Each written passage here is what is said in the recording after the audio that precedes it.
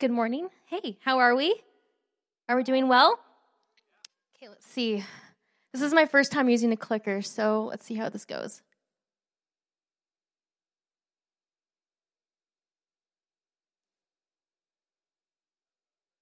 Oh, right. Okay, so how do I do that?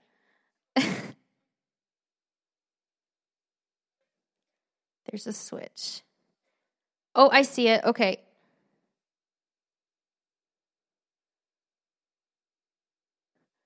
There we go. Well, that's a good start. How are we? Are we doing well? We're doing well? Well, good morning. First of all, I want to thank the worship team. You guys did an amazing job. Thank you, Kevin, for coming this morning and leading us in worship. And as Jamie said, Lauren is his daughter, and in her belly is his soon-to-be grandchild. So that's pretty special. I love seeing the generations coming together, and God is good. So this morning, it's a little bit of a musical chairs moment at church. So Kevin was filling in for me. Normally, I'd be leading this week. I had Jamie filling in on keys. I had Charissa filling in on the kit for Chris, who's away with his family, and I'm filling in for Raja this morning, who is speaking at a camp. So I don't know if you can follow all that, but it is a true musical chairs moment at church. So Raja is speaking at a camp this week, and I was chatting with his wife, Sarah, last week, and we were in the downstairs bathroom chatting because the stereotypes are true. Us ladies, we have a gift of the gab. We do chat in the bathroom. So she was joking that her and her husband are treating this a little bit as like a mini getaway. But then she paused for effect and said, well, it's a holiday, but I have to hear my husband preach for 7 days in a row. So it is a busy time for our pastor. He's speaking 12 sermons, but I pray that it will be a refreshing time for our pastors. And likewise, I am honored to be here with you today. So if I were a character on the show Friends, hands down, I'd be Monica Geller. Minus her culinary abilities, I am type A to a T. Are there any type A people here? A few? I feel you. I am type A. I love to clean. I love to edit. I love to organize. That is just my jam. I love it. So when I spring clean, I don't just limit it to my closets and my house and my drawers and my cupboards and my car, but I go through everything, including my email inbox even. So this spring, I was going through my inbox, and I noticed that I was getting junk mail from certain businesses that had acquired my email address over the years, and I had just got so used to seeing these daily promotions. But as I was sorting through my emails, I recalled that if you scroll down to the bottom of an email, there's this nifty feature called unsubscribe, and you click it, and that business you will no longer receive an email from that business. So I was going through one by one, clicking unsubscribe, unsubscribe, unsubscribe, and I began to feel the Lord's conviction. What if I was intentional about unsubscribing to the unhealthy junk mail mindsets in my life as I was about my email inbox? And so today my message is called Unsubscribe. And my hope and prayer is that we would take stock of our own lives, that we would unsubscribe to the things that hold us back, and rather that we would subscribe to all what God has for us. Let's pray. Dear Lord, I thank you, God, that we can be here in your place, God. I thank you for the beautiful worship, God, that authentic, beautiful worship this morning. God, that we can come freely, God, we can be in your house. God, I pray, Lord, that as we hear the word, God, that we would have open hearts, Lord, God, and we would receive what you would have for us today. God, I thank you, Lord, that the Bible is the one book that reads us back, God. And Lord, I pray that we would leave this place transformed and challenged and inspired, Lord, to live more like you. In your precious name, amen. So when I felt convicted to unsubscribe, I immediately knew that I've been guilty of holding on to unhealthy junk mail, false mindsets, and I needed to adopt new ones. So firstly, do our thoughts matter? I mean, our thoughts are our thoughts. Is it a free-for-all? The answer is no. 2 Corinthians 10:5 says, we destroy arguments and every lofty opinion raised against the knowledge of God, and take every thought captive to obey Christ. Here it says every thought. Every thought. It is so important that we think about what we think about. We need to think about what we think about. The battlefield is in the mind. So here are some mindsets to unsubscribe to, common traps we all face time to time. The first one is self-reliance. For me, this is a real temptation, especially in those peachy seasons of life when things are good. You know, those mountaintop experiences. I can fall into the pitfall of kind of operating on the sort of spiritual autopilot. But I remember my youth pastor saying to me, Kristen, if you're not growing in your faith, you're actually dying in your faith. Growing up, my mom had stacks of these Janet Oak novels. I'm not sure if you've ever read Janet Oak novels, but my mom had like so many. And one book in particular had a storyline where a young bride adjusts to prairie life. She marries this young widower who has a young son.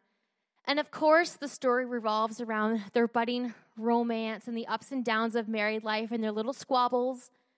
But the undercurrent of the novel highlights just how much work was involved in prairie life in the pioneer days. And so this couple doesn't just bask in these beautiful sunsets or enjoy picnics or jump in the bales of hail. I don't know how you say that. But they work tirelessly in the summer to prepare for the harsh winter months. So when we are in a summer season, rather than operate in our own strength, let's intentionally invest in our relationship with God. Let's deposit into our spiritual bank accounts. You know, it makes bracing those winter seasons so much easier. Now, if you're in a summer season, enjoy it. Don't dread the winter. But I'm just saying, don't coast through it. The pitfall of self-reliance is that instead of operating by faith and not by sight, which is outlined in 2 Corinthians 5:7, we operate by sight and not by faith. So when things are good, it's great. But when things go wrong, not only does our world get rocked, but our faith does too. Jeremiah 29:11 states, "For I know the plans I have for you, declares the Lord. Plans to prosper you and not to harm you. Plans to give you hope and a future." I'm sure everyone's grandma has a needlepoint verse of this on their wall. At least mine does. And I love this verse, and I see why so many people do. I mean, a hope-filled future, like, sign me up. I love that. But I want to focus on the first part, and it's often overlooked. "For I know, declares the Lord." 1 Corinthians 3:12 states how we know in part and we see in part. But God, He sees the whole picture. Corrie ten Boom is a missionary, and she has one of my favorite lifetime quotes where she says, "Don't be afraid to trust an unknown future to a known God." You know, our knowledge is finite. We don't know the future. However, our God, His knowledge is infinite. Psalm 65, 5-12. "I depend on God alone. I put my hope in Him. He alone protects me and saves me. He is my defender, and I shall never be defeated. My salvation and honor depend on God. He is my strong protector. He is my shelter. Trust in God at all times, my people. Tell Him all your troubles, for He is our refuge. Human beings are like a puff of breath. Great and small alike are worthless. Put them on scales, and they weigh nothing. They are lighter than a mere breath. Don't put your trust in violence. Don't hope to gain anything by robbery. Even if your riches increased, don't depend on them. More than once I have heard God say that power belongs to Him and that His love is constant." This verse is talking about depending on God alone, that He alone, not us, He alone. You know, it is inevitable that when I put faith in myself, when I operate and I'm spiritually self-reliant, I will always fail. 100% of the time. However, God, on the other hand, He never fails. Let's unsubscribe to self-reliance. Secondly, comparison. You know, having a smartphone is great. I love social media, But it's never been so easy to compare other people's highlights reels to our bloopers reels and even just our mundane everyday. Theodore Roosevelt said, "Comparison is the thief of joy." This is such a simple yet profound truth. I think of King Saul in the Old Testament. He had a complicated relationship with David. 1 Samuel 18. The first few verses just provide a little bit of a background context. After David had finished talking with Saul, Jonathan became one in spirit with David, and he loved him as himself. Jonathan was Saul's son. From that day on, Saul kept David with him and did not let him return home to his family. And Jonathan made a covenant with David because he loved him as himself. Jonathan took off the robe and he was wearing and gave it to David, along with his tunic and deepened his sword, his bow, and his belt. It goes on to say in verse 5, whatever mission Saul sent him on, David was so successful that Saul gave him a high rank in the army. This pleased all the troops and Saul's officers as well. So when the men were returning home after David had killed the Philistine, the women came out from all the towns of Israel to meet King Saul and singing with dancing, with joyful songs, and with timbrels and lyres, and they danced, they sang, Saul has slain his thousands, and David his tens of thousands. Saul was very angry. This refrain displeased him greatly. They have credited David with tens of thousands, he thought, but me with only thousands? What more can he get but the kingdom? And from that time on, Saul kept a close eye on David. So Saul here, he was obsessively comparing himself to David. And that was the beginning of his downfall. In fact, if you continue reading, the very next day, things really take a dark turn. Let's be people who run in our own lane. So here you will see a graphic of a racetrack. So I ran a bit of track back in the day. I wasn't good. This isn't in my notes, but I'll tell you a random story. So I used to be a youth pastor, and I was working at a church, and sometimes I was involved in the local high school.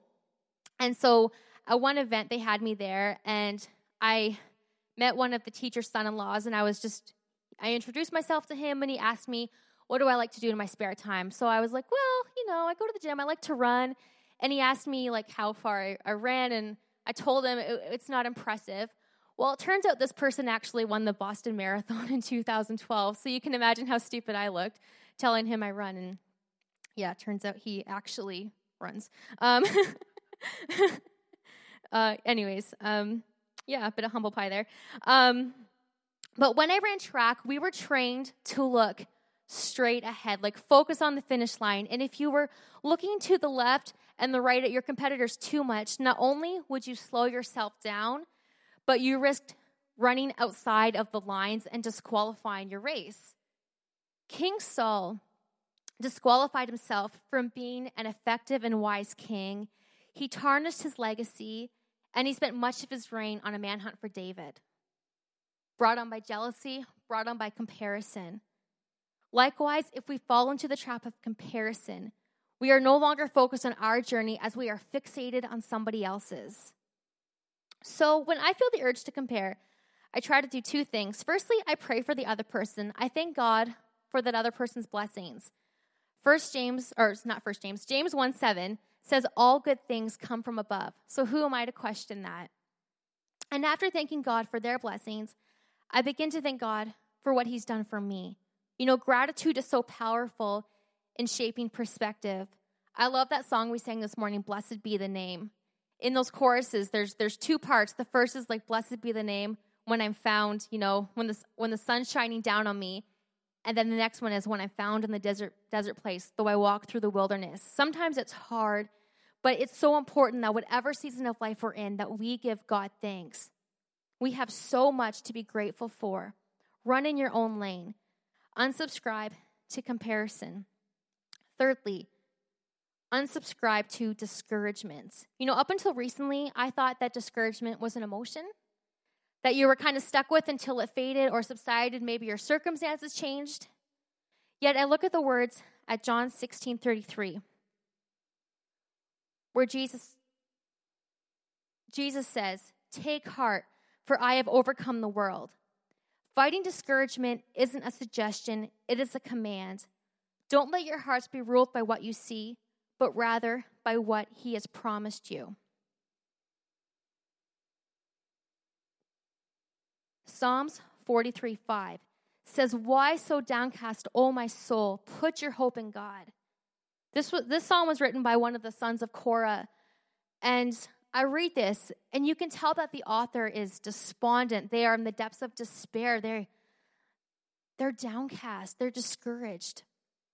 But instead of just sitting it and feeling it, this person is addressing their own spirit. They're giving themselves a spiritual pep talk. They're saying, why? No, I feel this way, but no, put your hope in God. When our thoughts and feelings cloud God's promises, we need to tackle it. Instead of believing everything we think and feel, we need to align our thinking to God's truth. Discouragement is a chokehold on our faith. So if I was choking on food right now would not be the time for me to plop down and watch Netflix or eat ice cream, but no, I would need to do the Heimlich, or at the very least, it needs to be dislodged. We need to treat the chokehold of discouragement the same way. And how do we do this? Romans 15:4 says, "For everything that was written in the past was written to teach us, so that through the endurance taught in scriptures and the encouragement they provide, we might have hope." When you have a mindset of discouragement, go to the scripture, the source. Fill your mind with God's truth. Speak into your situation through prayer. Allow God to encourage you. We will all encounter discouragement from time to time. But it's so important that we don't wallow in it, but rather we fight through it. So let's unsubscribe to discouragement. Fourthly, let's unsubscribe to worry. Worrying is damaging. It skews, it distorts our perspective. Do you know what it does? It actually shrinks our faith and confidence in our God, and rather it magnifies our situation. Matthew 6:25-34 says, "This is why I tell you not to worry about everyday life, whether you have enough food and drink or enough clothes to wear. Isn't life more than food and your body more than clothing? Look at the birds. They don't plant or harvest or store food in the barns, for your heavenly Father feeds them. Aren't you more valuable to him than they are? Can all your worries add a single moment to your life? And why worry about clothing? Look at the lilies of the field and how they grow. They don't work or make their clothing. Yet Solomon in all his glory was not dressed as beautifully as they are. And if God cares so wonderfully for the wildflowers that are here today and thrown into the fire tomorrow, he will certainly care for you. Why do you have so little faith? So don't worry about these things. What will we eat? What will we drink? What will we wear? These things dominate the thoughts of unbelievers, but your heavenly Father already knows your needs. Seek the kingdom of God above all else and live righteously, and he will give you everything you need. So don't worry about tomorrow, for tomorrow brings its own worries. Today's trouble is enough for today." I am so prone to worry, so much so that my kindergarten teacher, Mrs. Graham, used to call me her little worry wart. I didn't really like Mrs. Graham, but you know what? She was right. Later in life, I used to justify it as, I had a heightened awareness or maybe perhaps a spiritual gift of discernment. But I was reading Joyce Meyer's book a few years ago. It's called The Battlefield of the Mind. And she writes, some people think they have discouragement when actually they are just suspicious. Suspicion comes out of the unrenewed mind. Discernment comes out of the renewed mind. So discernment is a gift of the Spirit. However, worry left unchecked is actually a sin. We are commanded not to worry. Quoting Corrie ten Boom again, she says, worry does not empty worry does not empty tomorrow of its troubles. It empties today of its strength. Worrying saps so much energy. It robs us of our hope and peace. If you struggle with worry like I do, take your worries to God. 1 Peter 5:7 states, cast all your anxiety on him because he cares for you. One thing I'm learning is that you don't have to be problem-free to be worry-free. Isn't that something? We don't have to be problem-free to be worry-free. And proof of this is found in Philippians 4. So here it kind of outlines this equation. And the equation is prayer plus thanks equals peace. Prayer plus thanks equals peace. So Philippians 4, verse 6, don't worry about anything. Instead, pray about everything. Tell God about what you need and thank him for all he has done. So here we see pray plus thanks. Then it goes on in verse 7. Then you will experience God's peace, which exceeds anything we can understand. His peace will guard your hearts and minds as you live in Christ Jesus. Finally, brothers and sisters, whatever is true, whatever is noble, whatever is right, whatever is pure, whatever is lovely, whatever is admirable, if anything is excellent or praiseworthy, think about such things. So as I was looking through all these unhealthy mindsets, be it worry, comparison, discouragement, self-reliance, I realized there was only one mindset that I needed to really subscribe to, and that was a mindset of faith.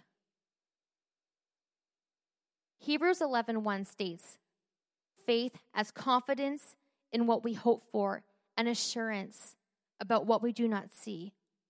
What are you hoping for? What are you hoping for?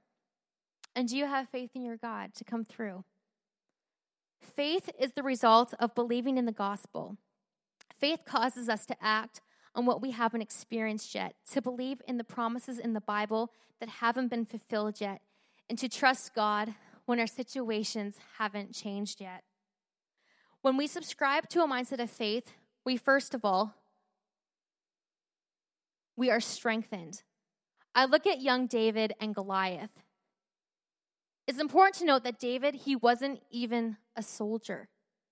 The only reason he was there is because his dad sent him to literally carry the food to his older brothers who were on the front lines. And so David is carrying the cheese or whatever food it was. He rocks up to this battle scene, and what does he see? He sees the Israelites cowering. He sees this, pretend I'm tall. He sees this giant named Goliath who's taunting them and wants to do this one-on-one face-off. And so David, this simple shepherd, this kid, goes to the king and says, the Lord who rescued me from the paw of the lion and the paw of the bear will rescue me from the hand of this Philistine. David had faith that God would defeat the giant and deliver his people. So David stood up to the king and then the giant. Secondly, when we have a mindset of faith, we are courageous. Esther is a great example of courage. She was in constant danger not because of what she was doing, but because of who she was, a Jew. And Esther showed courage. She put her own life at risk to save her people. People think that courage and strength are the same, and they're not synonymous, even though we often see them together. Courage is the ability to do what scares us, to act on our beliefs despite the risks, to show strength in the face of grief or pain. Courage, like strength, comes directly from our faith in God. And lastly, when we have a mindset of faith, we are unshakable. I used this example last time, and I hope you're okay that I'm using it again. But I love the story of Shadrach, Meshach, and Abednego found in Daniel 3.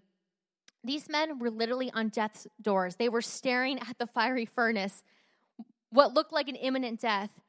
They refused to bow down at King Nebuchadnezzar's statue and renounce their God. Daniel 3:16. Shadrach, Meshach, and Abednego replied, O Nebuchadnezzar, we do not need to defend ourselves before you. If we are thrown into the blazing furnace, the God who we serve is able to save us. He will rescue us from your power, your majesty. But even if he doesn't, we want to make it clear to you, your majesty, that we will never serve your gods or worship the gold statue you have set up. These men demonstrate what we read about in 2 Timothy 1:7. For God has not given us a spirit of fear, but of power and of love and of a sound mind. Power, love, and a sound mind. God wants us to have sound minds. In my conclusion, my hope and prayer today is that you would think about what you think about. Let's be intentional here. Our minds shouldn't be a free-for-all. May we unsubscribe to those things, those mindsets. Maybe they're listed here. Maybe some of them aren't. But unsubscribe to what holds you back. And instead, subscribe to a mindset of faith. I leave you with this verse in Romans 12, verses 2. Don't copy the behavior and customs of this world, but let God transform you into a new person by changing the way you think. Then you will learn to know God's will for you, which is good and pleasing and perfect. Change your thinking, change your life. Change your thinking, change your life. Let's pray. Dear Lord, God, I pray that we would be people that would think about what we think about.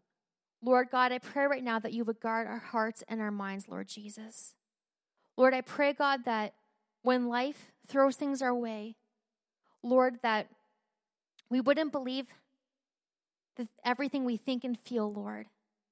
But God, Lord, that we would align our thinking to your truth.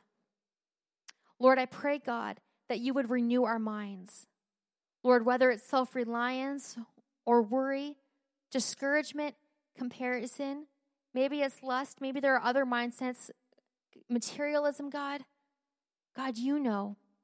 Lord God, I pray right in this moment, God, that you would shine light in our hearts, God. Where have we gone wrong in our thinking? Where have we gone astray? Lord, I pray, God, that we would have the mind of Christ.